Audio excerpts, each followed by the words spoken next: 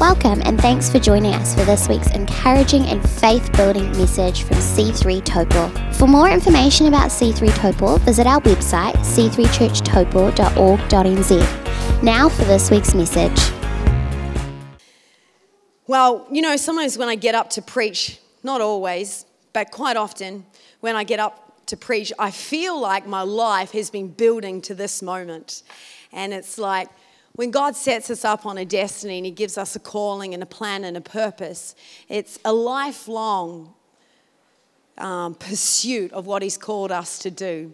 And I love that for me, and in my lifelong pursuit of laying my life down for Christ and doing all that He's called me to do, I have these moments where I feel like it was all building to this moment. And I just see, like Pastor Mark talks about, the setup of God and the tapestry that He weaves in our lives to bring us to this moment. And even if you're here tonight, and it doesn't matter what season you're in or what moment you're in, you're here in the house of God.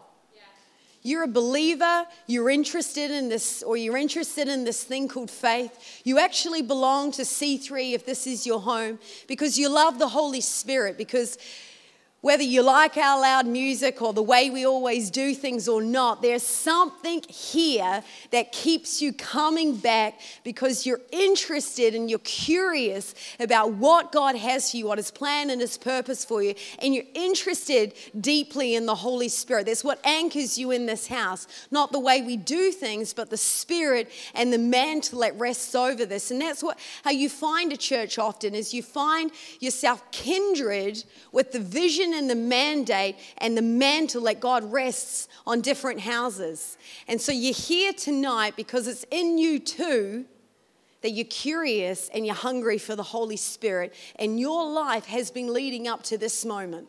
Every Sunday, I see it so clearly when I fix my attention into the heavenlies that Christ broods over every Sunday with great intention and limitless possibility. Although we are familiar with the same motions and familiarity of getting up and going to church on a Sunday, nothing, not even 1 second or 1 moment, is familiar to Him because of the significant intention and brooding of what He has in the atmosphere for us. Amen? It is limitless. He is the master at creating fresh anointing. He is the master at creating a fresh banquet every time. Freshness. And I've grown up in church, and I'm sure they're just going to turn on one of these lights at the back for me. I've grown up in church, and I remember getting to around 15 and being like, oh, I'm so sick of hearing about the new move of God, or revival's always coming, it feels like. And felt like every single person that was older than me, often that took a microphone to their hand, was saying the same thing. There's something new coming. And what I found, and my interpretation of that as I've pursued God and what that really means, is that in every single moment and every single day, He has something fresh for us. Because He doesn't want us to have the same. He doesn't want us to live off what we had yesterday. When I serve my children a meal, I want them to eat that meal. And I say to them, if you don't eat this tonight, I'm just letting you know, when you come back in 2 hours and you say to me, I'm hungry, I'm going to say to you, well, that's fine. I've saved your meal. Here it is for you, and you're going to eat it. Who does that? Give me a wave. Or who has done that? Because we save our money and we don't want to waste. Food is an expensive commodity. But what I've found in the kingdom is He doesn't do that. When you don't eat what you were supposed to eat yesterday, He doesn't serve it back up to you. He says, don't worry about that spaghetti bolognese I had for you yesterday. I've got something fresh and new for you today. And it's better, and it's going to fill you like that other meal didn't fill you. And I don't really care what you did in the last 2 hours, whether you should have eaten that or not eaten that, or you ate lollies instead of eating that and the sugar's now dissipated from your body. I don't care. I just want to give you fresh food. Amen. He's always got something fresh. And every Sunday, every meeting we have, every possible meeting we may have, one day we may fill every Sunday with meetings solely so that we can gather the city of Taupo into his church. There'll be something fresh in every meeting.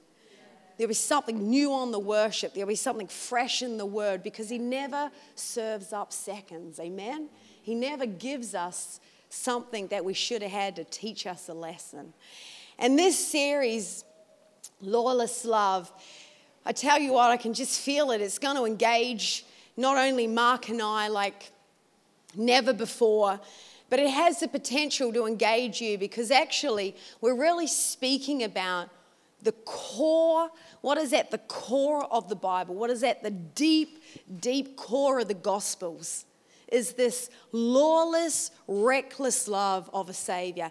And we're so familiar with reading the scriptures that it feels so normal to us that sometimes we forget to see the absolute reckless, lawless, extravagant love of Christ when he walked the earth. And as we really get into this, I feel like I can just feel it. It's going to excite us and re-engage us again, not only with the love that we were found, the love that found us, but what we're supposed to do with the love that we've received, and it's supposed to find others. Amen?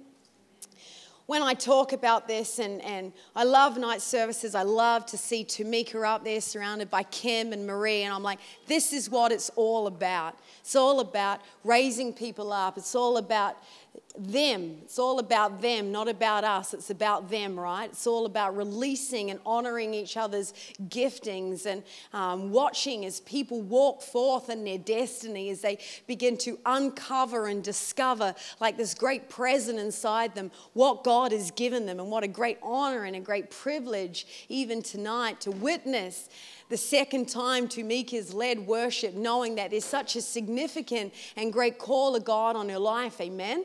To be a part of those people that can say we're a part of the journey, we're a part of the success, and honoring it. And when I'm here and when I'm seeing in these moments, and when I'm talking about lawless love, and I don't know if you were here this morning, but encourage you to hop online. The message that Pastor Moke spoke about lawless love it's deeply, it's just so much depth to it, and it just captivates and gravitates to our spirit, because it's uncovering the beautiful, undescribable, unimaginable, completely incomprehensible love that propelled our Savior while he walked this earth. And just makes me and reminds me, and this is how I've been all my life, that I just want to give everything up for Christ. I just want to pour my life out like a sacrifice and like an offering for him. I think there is nothing worth living or doing. There is nothing worth seeing or experiencing or saving for. There is nothing that can compare to giving my life for Christ, to pour it out for him, that I would abandon everything, to live wholeheartedly, that I would love lawlessly, I would love recklessly, I would live uncontained and unashamed and unbound to the stereotypical things of this world, that I would just live for the cause of Christ and no other. And I feel it, and I so hope that God is stirring that up inside your life, because there's nothing worth living for other than him. And one day we're all going to sit in eternity and be reminded of that ever so presently as we sit in the glory of God, that there was nothing worth spending our life on other than him. Yes, things are necessity. Yes, we need to earn an income. Yes, we need to be responsible. All of these things, but only so that we can live completely surrendered and devoted. Those things enable the cause of Christ in our life. Amen. So encouraged by great women in this house. I think we have such fierce, tenacious, mighty woman. They encourage my heart. I'm glad that you're here tonight. There's more men and women here, which is great, but I'm so passionate about a woman and raising up mighty woman, and I know that God consistently and faithfully draws women of great strength and capacity, women of great destiny to this house, and I feel so sorry for their husbands because they have to reckon with the fact that yes, they've married somebody they love, but she first and foremost belongs to Christ, and it is her obligation to fulfill the destiny that Christ has called her on her life. And secondly, to be a great wife, amen? Because that is why we're created and designed, to wreak havoc on this earth and to raise a great and a mighty army like never before, to sing the songs of salvation, sing songs of deliverance and songs of freedom over our great city or our great town, Topor, our great nation, and over the nations to come. And I see us women as a great army, fierce and mighty in battle, charging forward. And I think there's a great capacity in women to be great warriors, but we also have this incredible maternal side of the Father, of how to love, and just this beautiful part of who we are that is unique to who we are. Men also I'm not so captivated by what men carry. It's good and it's great and it's significant and it has its place and I want to follow it and be a part of it. But I'm not as captivated by that as what I'm captivated by this incredible way He has created woman and designed us to be. Amen. Amen. All right, let's get into Mark. What a great name. 14. Matthew, Mark, Luke and John. 14 verse 1.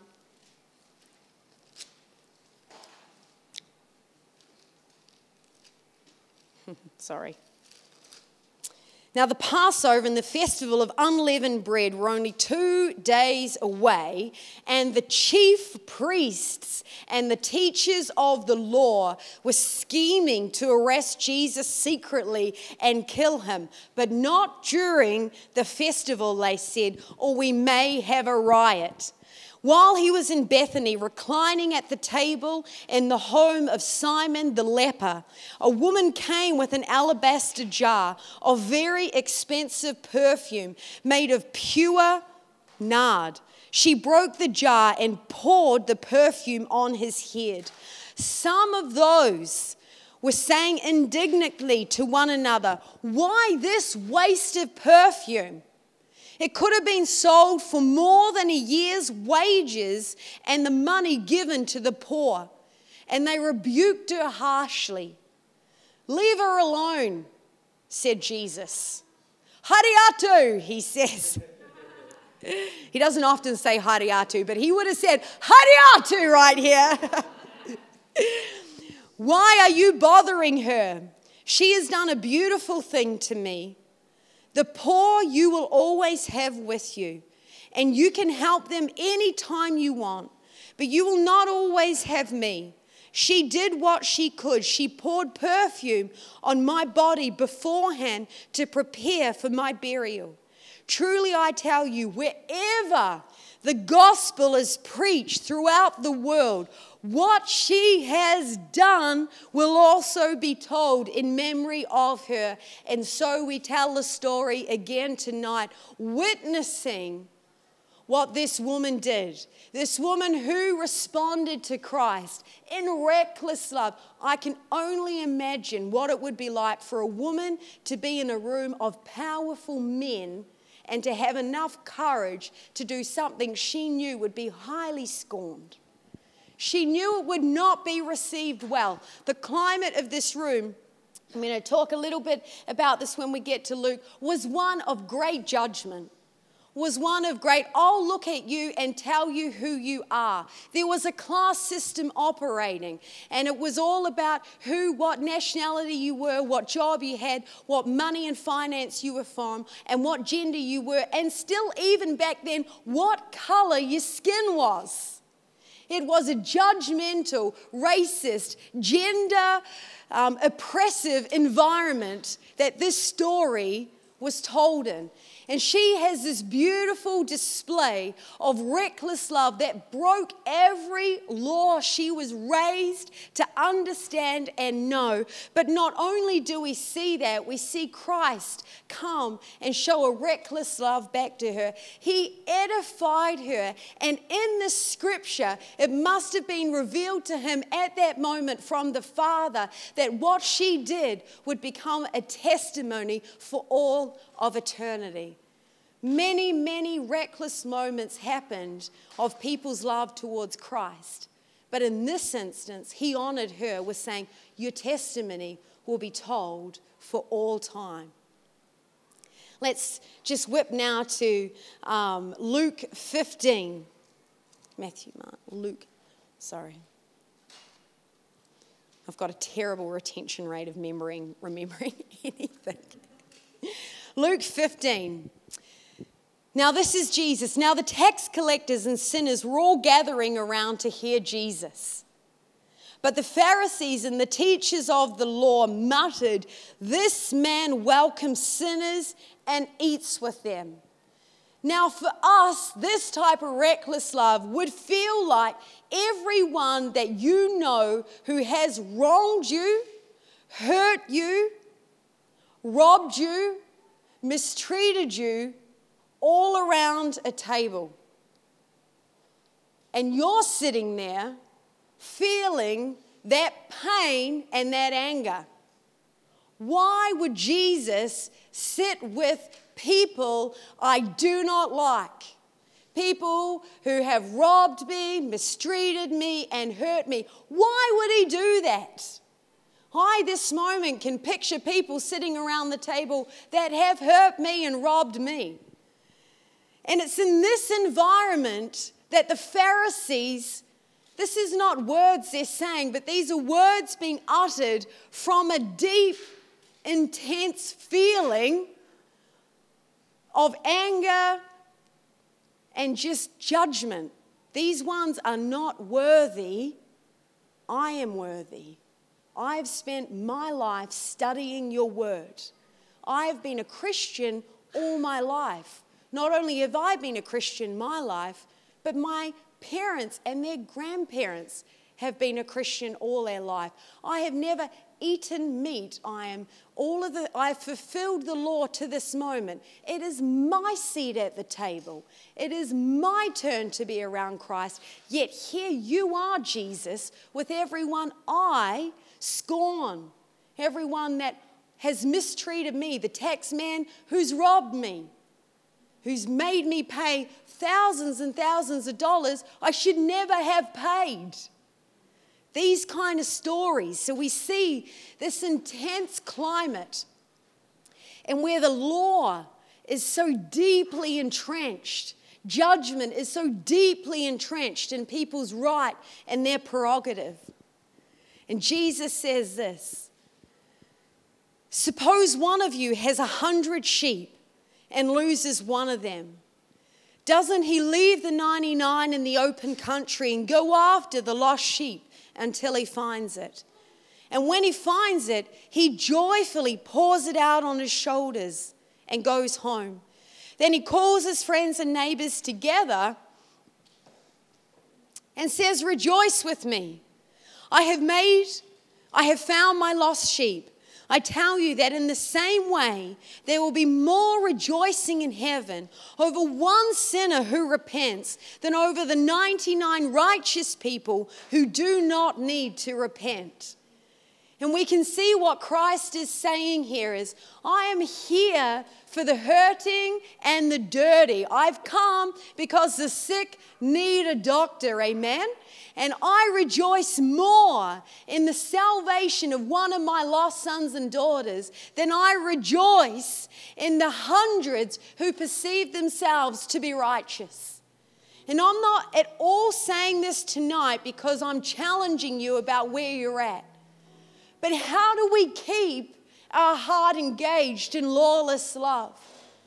Because you and me, we have a tendency in our humanity to become like the Pharisees. We have a tendency It's just human nature. It's not bad. It's just who we are, and we got to reckon with that. We are prone to judging.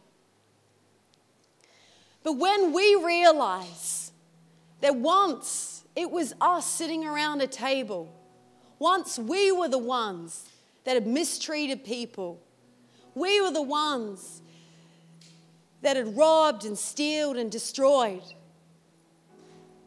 I know it for my life, I have. I know I've said things I shouldn't have said. I know I've said words that have hurt. I know I've made mistakes judging people in the past, righteous judgment, thinking I'm superior and I have the ability to judge in their life.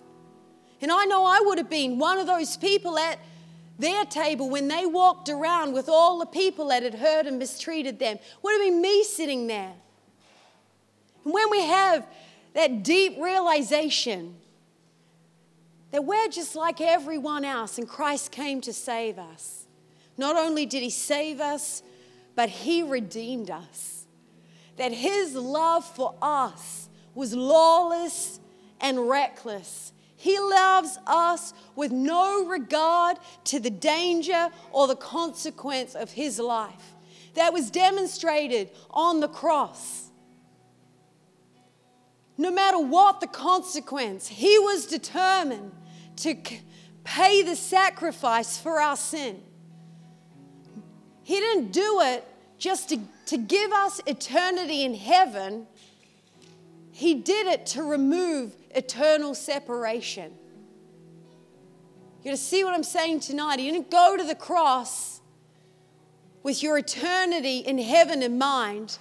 What drove him to the cross was the pain of that separation that he had and he could possibly always have if he didn't go to the cross. His love is not careless, it's lawless, it's reckless. And when we go into times in our life where we come under pressure, when situations come around us, where we have to forgive, where we have to constantly be pouring out lawless love, it reflects where our foundational truth is. It reflects what we really believe of God's love about us. Sometimes we can fall into the trap that we just we're living a good life. We're not one of those people who needs that lawless, reckless love. And as the squeeze comes on and we come back to our foundations, we come back to what we really believe happened that day when Christ gave us salvation. We need to remember afresh, we were the ones sitting at the table. We were the ones that robbed and mistreated. And Christ's love fought every barrier for us, forgave every sin. He wipes the slate clean day in and day out for us. His love fought for us, it pursued us. That's our foundational truth. And when we experience the reckless, the lawless love of God, so we can love, not like the Pharisees, but like Mary did that day when she poured oil. I think to myself, would I do the same? Would I do the same in that atmosphere of judgment, that atmosphere of tension and conflict, the heaviness?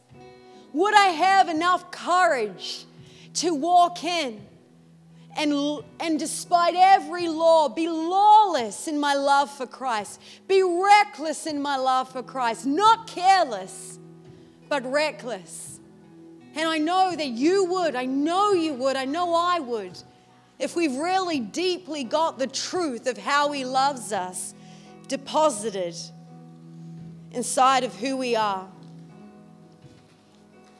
I found this to be a growing truth in my life. God is interested in always being in the messy, not being in the tidy.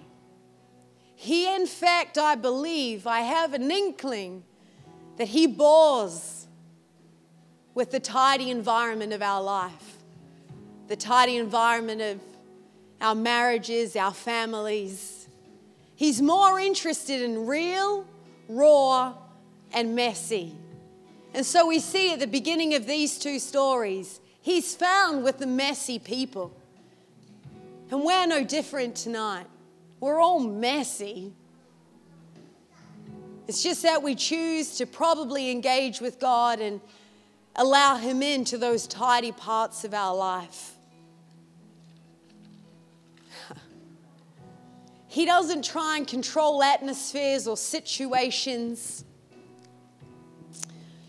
I see him so comfortable when he's on the cross. He's hanging on the cross. He can see into all the supernatural. He can see into the physical. And I see him, I know, because the word says he's hanging on the cross in deep pain and deep anguish and deep sacrifice. And not only is his body in pain, his spirit is cut off from God, from his Father. The worst pain he could ever feel was that separation. But not only is his spirit and his soul in agony, he sees the devil dancing victoriously. All in a moment, he sees his greatest enemy rejoicing in victory. You know, the word says the enemy thought he had won. The enemy thought, today I win.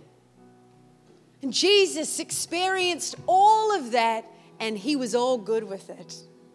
In fact, he stayed there for hours. This was not a single glimpse or a single moment, but this was hour upon hour, and he was okay with it. It seems to me he's okay with the mess. He's okay with hectic, chaotic situations. Because what triumphs everything is his lawless love. His love that breaks every boundary, breaks every law, and always ends in victory. In Luke, the story I told you about in Mark, the first story I told you about where he's sitting and Mary comes and washes his feet. He's sitting in an environment of betrayal. Judas Iscariot is there, it says in verse 10. And right after this great demonstration of love, Judas decides to betray him. He sat in an environment of deep betrayal and still loved lawlessly and recklessly those in front of him. It's so inspiring, it's so compelling and captivating that not only can he do that, as he is a great demonstration, so he calls us to sit in the mess, to sit in the betrayal, to sit in just the intensity. And his advice to us is just love lawlessly. Love recklessly. Sit around the table with those you judge and love them lawlessly. Amen? Isn't that just an incredible snapshot of the limitless, lawless, reckless love of the God that pursued us, that won us, that is for us, that is captivating our attention?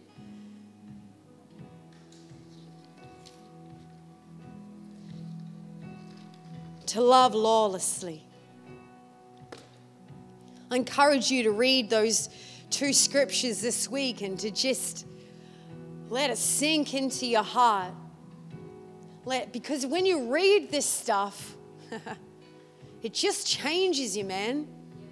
It's like these stories of Christ, they imprint into your spirit.